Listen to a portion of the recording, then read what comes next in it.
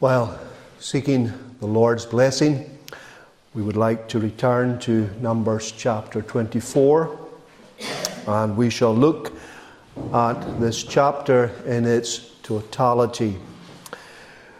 The title for the meditation is basically a copy of what we call the previous sermon on Numbers 23, where we have marks of a false prophet 3. This is the third time that we've looked at Balaam.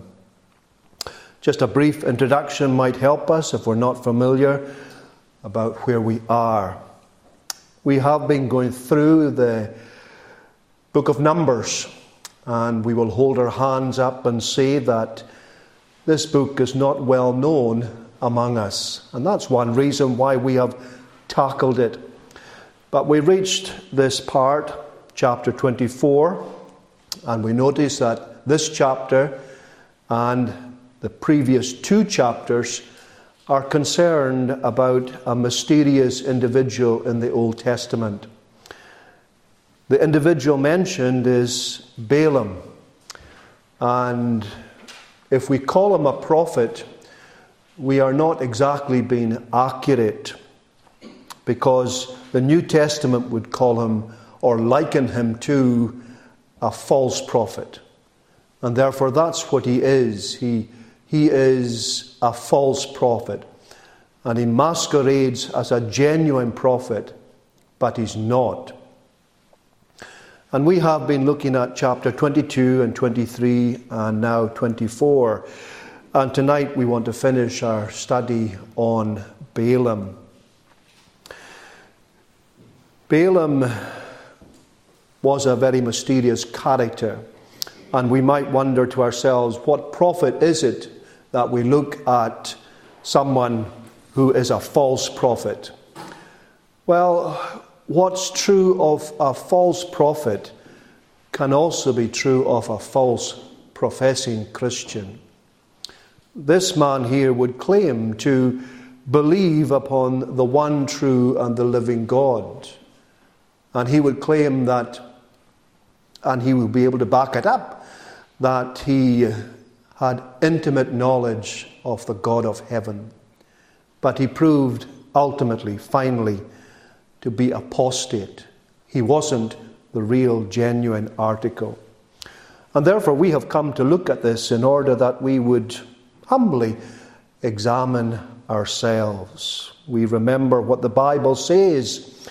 The heart is deceitful above all things and desperately wicked. And that describes my heart and your heart by nature. And therefore we are to be vigilant regarding these things.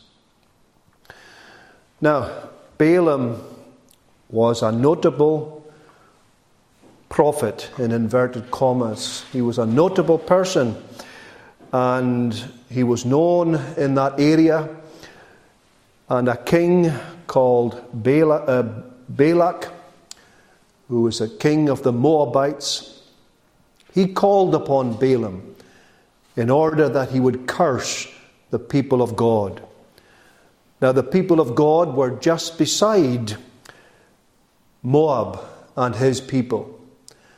And King Balak assumed that God's people who had come out of Egypt were going to overrun his land and destroy the Moabites. And Balak didn't want this. And he called upon Balaam that he might then curse the people of God. And he went to a great length and a great expense and promised Balaam that he would reward him with material wealth and honor if he would just come and curse the people of God. Well, Balaam came, but he wasn't able to curse the people of God. Instead, he did the exact opposite. He blessed them. And the last time we looked at chapter 23, we noticed that, first of all, he offered 7 sacrifices on 7 altars. And right away that would warn us, because there's one God, and the people of God had one altar. But here was a man professing to know the one true and living God, yet he was offering sacrifices on 7 altars. Something that was not right at all. Anyway, he offered 7 sacrifices, and then he gave a prophecy, and he didn't bless the people of God. Balak was not very happy about this. Balaam tried it again, offered 7 sacrifices, offered a prophecy. Again, this prophecy did not curse God's people. Instead, it blessed them. He offered another set of 7 sacrifices on 7 altars. And that's where we ended off chapter 23. And as we go into chapter 24, we find him then issuing his prophecy after offering the 3rd set of sacrifices. What can we note then about this before we want to look at some lessons for ourselves? Well, the first thing we want to notice as we introduce this is Balaam never sought the Lord at all. Verse 1 tells us, "And when Balaam saw that it pleased the Lord to bless Israel, he went not, as at other times, to seek for enchantments, but he set his face toward the wilderness." On previous occasions, when he offered sacrifices, he said, "I'm going off to a quiet spot, and I'm going to seek the Lord." I'm paraphrasing what he said, but if you go to verse 3 of chapter 23, you'll find it exactly what he said. Chapter 23, verse 3, "And Balaam said unto Balak, Stand by thy burnt offering, and I will go. Peradventure the Lord will come to meet me." And he was telling the people all the time that after the sacrifices were offered, he would go to his quiet spot, he would go to his closet, and he would expect the Lord to draw near to him as he would draw near to the Lord. Verse 1 of chapter 24 tells us exactly what he did. "When Balaam saw that it pleased the Lord to bless Israel, he went not, as at other times, to seek for enchantments." When he was disappearing and going to his quiet place, he was involved in some kind of magic arts.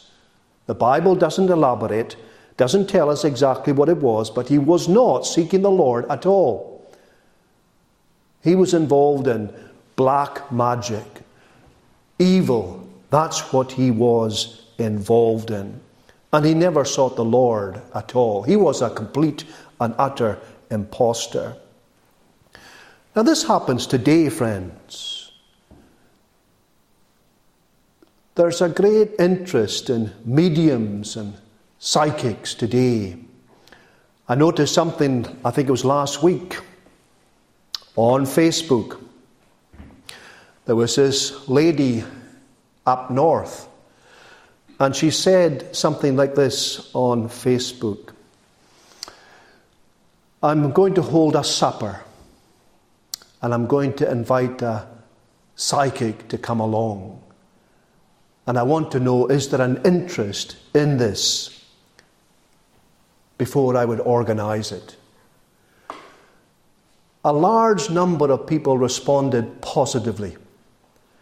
And without being in any sense sexist, most of the responses came from women. Yes, happy, delightful. And they were tagging other people into the responses. Yes, I'm up for this. This should be interesting.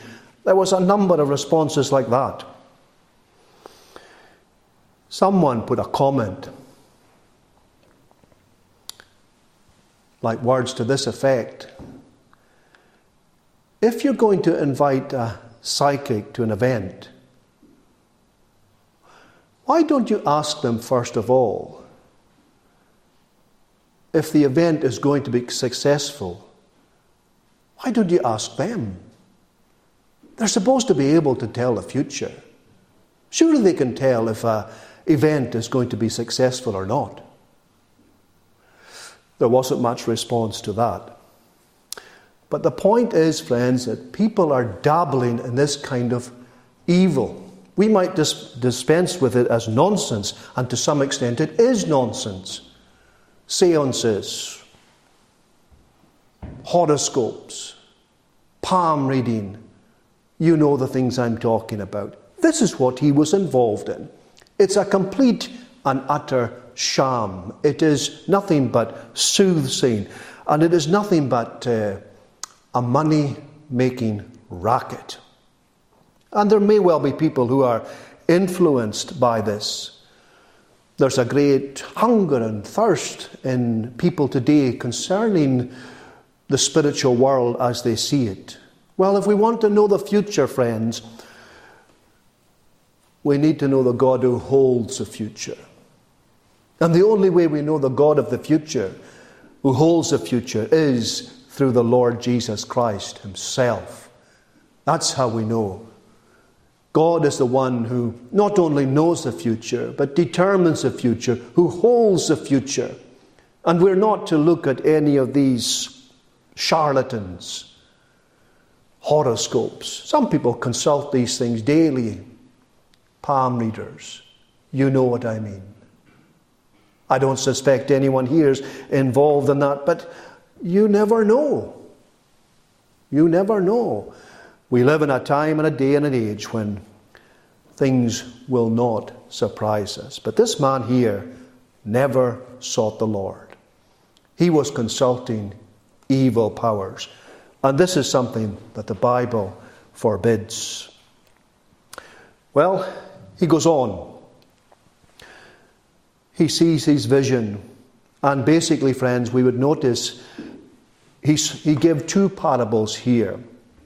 The first one is basically concerned with Israel in the here and now, or almost the immediate future. And what did he see? He saw Israel basically in peace.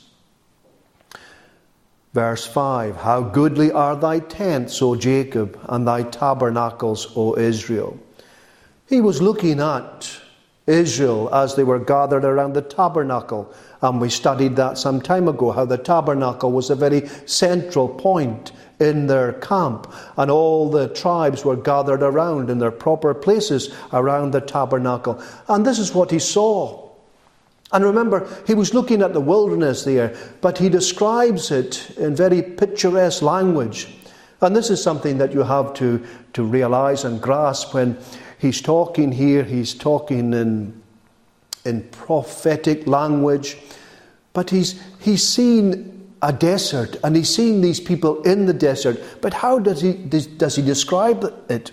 Verse 6, as the valleys, they are spread forth, as gardens by the river's side, as the trees of line all aloes.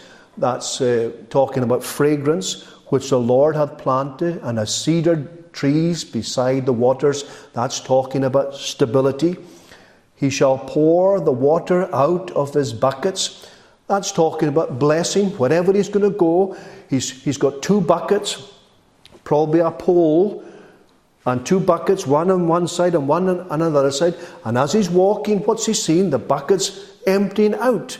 It's blessing wherever Israel will go. Blessing is following as they walk on. And his seed shall be in many waters, and his king shall be higher than Agag, and his kingdom shall be exalted.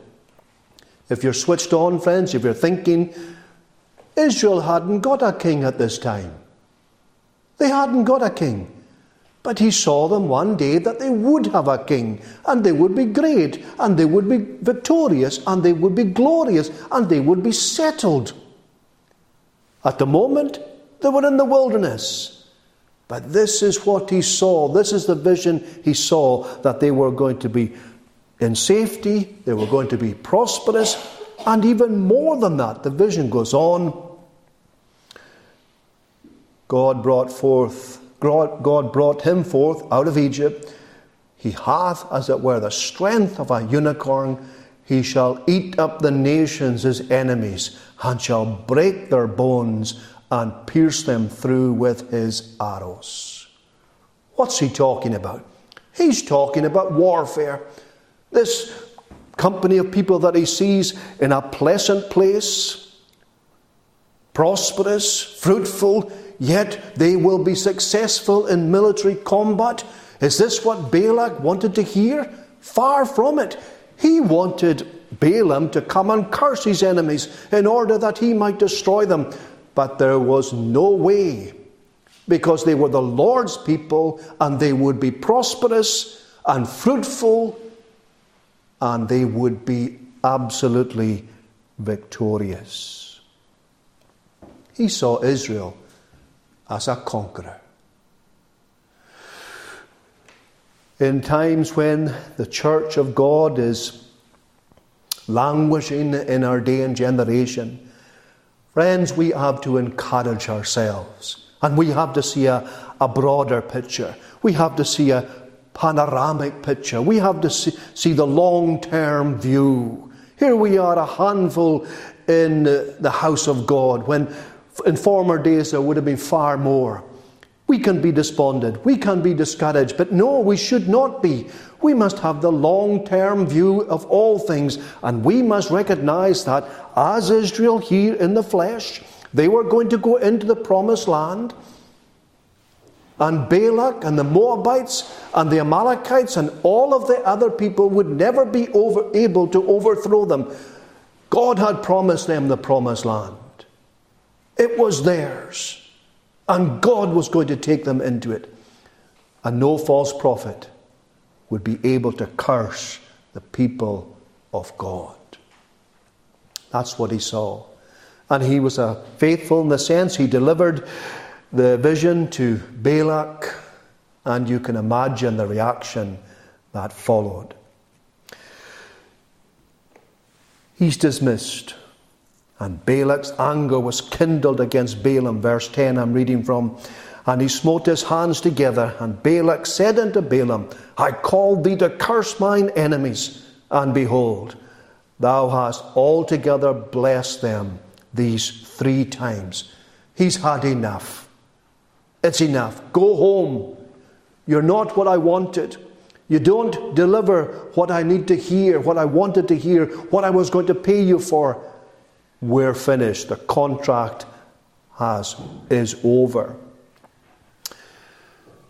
We're inclined to believe that Balaam did not actually leave. He may have left temporarily. Verse 25, the last verse. And Balaam rose up and went and returned to his place, and Balak also went his way. Now, wherever they went to, he didn't actually leave the Moabites. He may have went to a place he was residing in temporarily, but he didn't actually leave the vicinity. Why? Why do we know this? Well, later on in Numbers, we'll come to it, but I'll read the verse to you in chapter 31.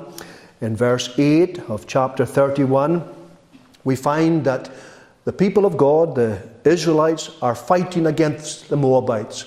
And in that verse, there are a number of people that have been killed by the Israelites. And the end of the verse, it says, Balaam also, the son of Beor, they slew with the sword. So he may have left temporarily, but he came back.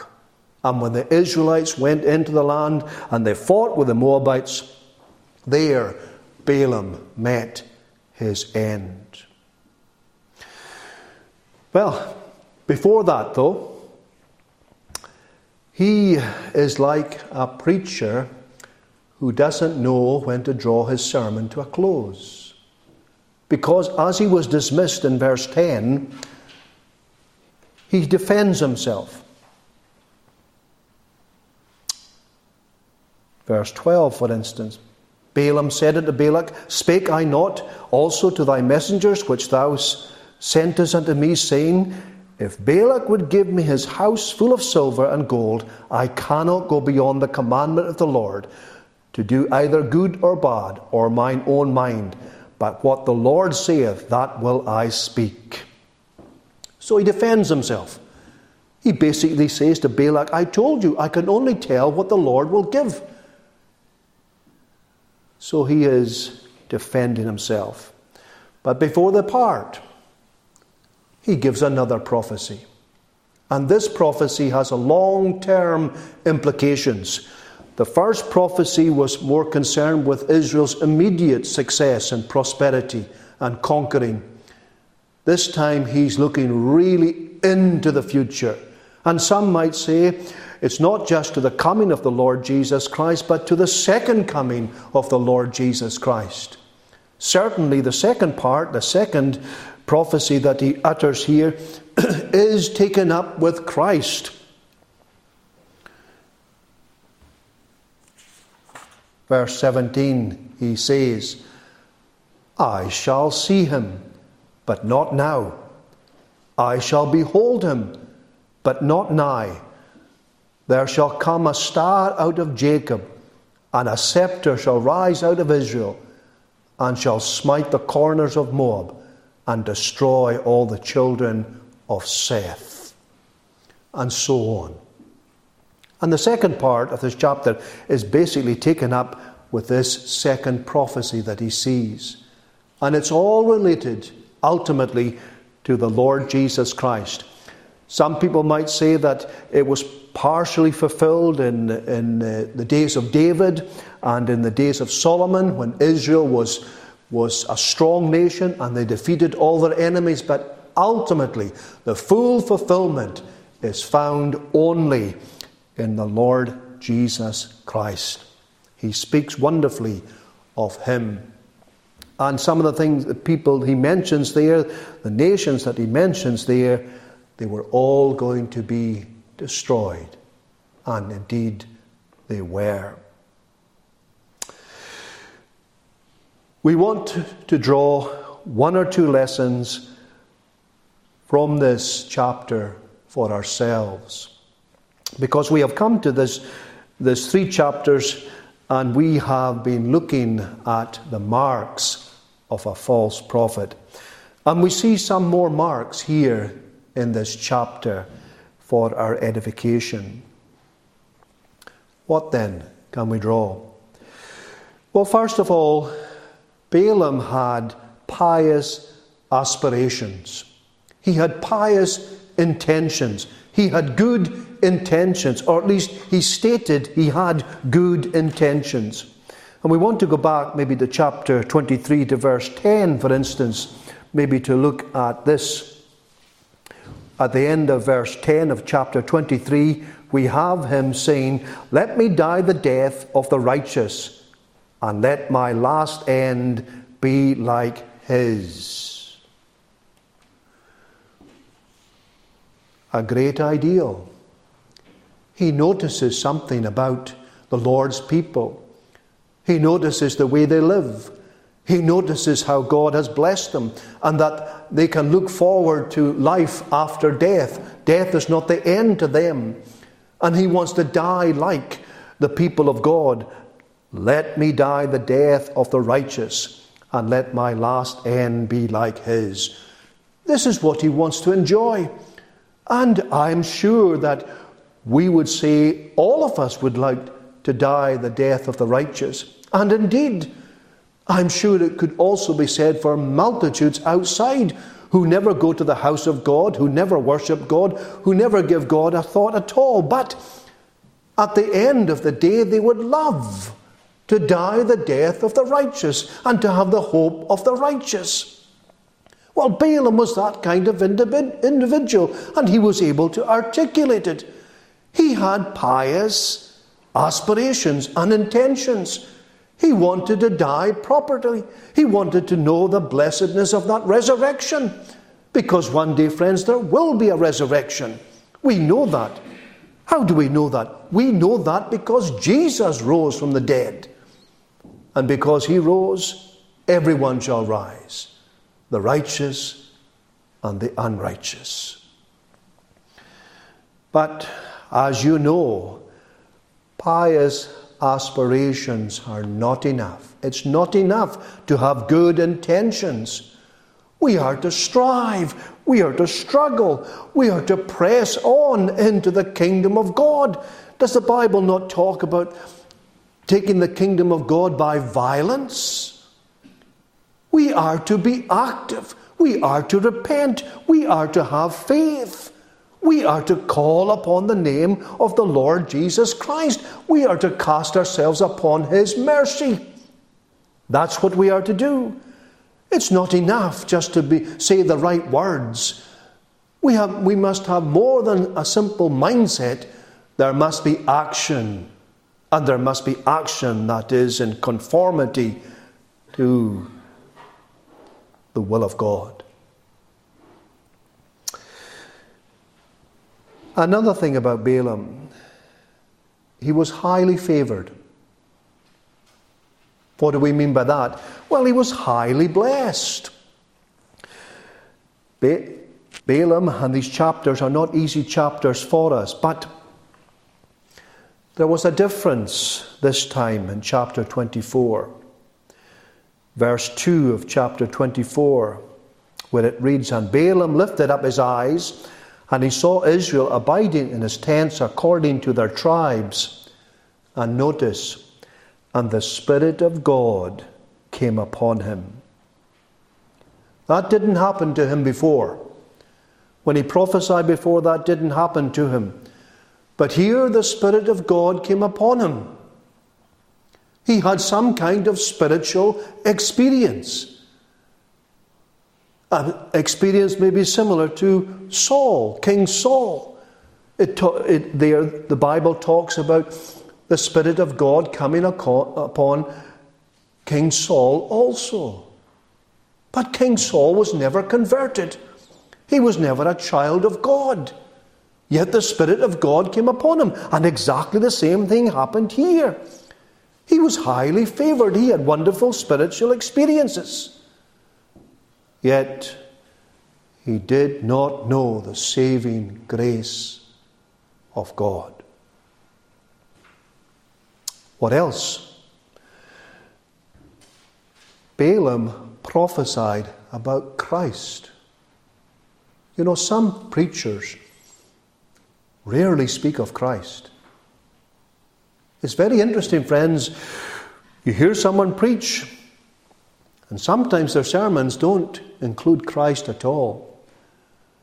Now, some parts of the Scripture are much easier to preach Christ from than others. And it's not always easy. We're not going to say it is. But Christ is to be found in all the Scriptures. Balaam, a false prophet, prophesied about Christ. You can read that in verses 17 to 19. He is talking about the Son of God. He's talking about the Messiah. He is telling about this great and glorious person that is to come. Yet he didn't know this person. Yet he was a stranger to this person. Yet he was able to talk about this person and prophesy and preach about this person. People may speak bountifully and truthfully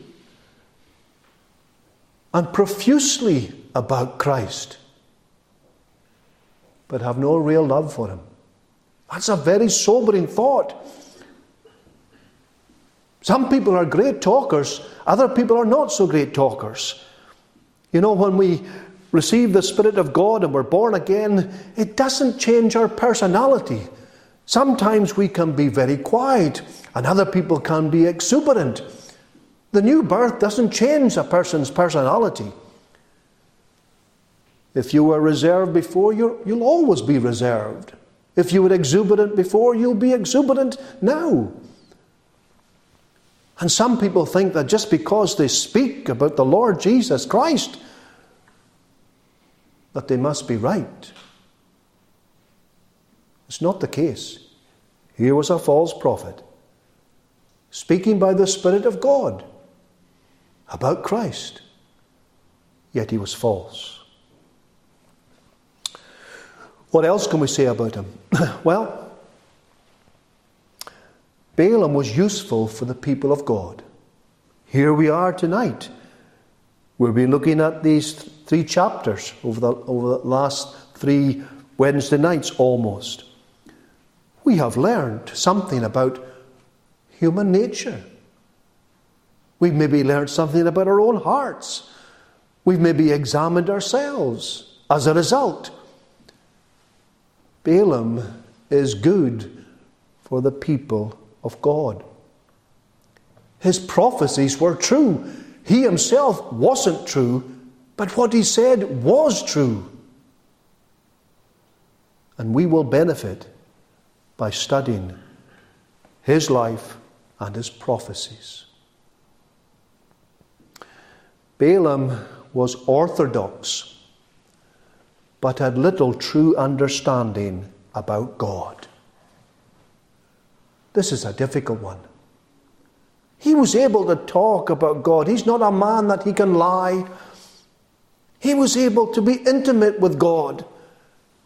And his prophecies, what he said, his doctrine, was all orthodox. But he didn't really understand the basics about God. Now let's be careful here. None of us can fully understand God. God is, in one sense, incomprehensible. We'll never understand God fully, but we can have an understanding of him, and that understanding can be true. And it can change our lives, and it should change our lives. But he was orthodox, and it didn't really change his life at all.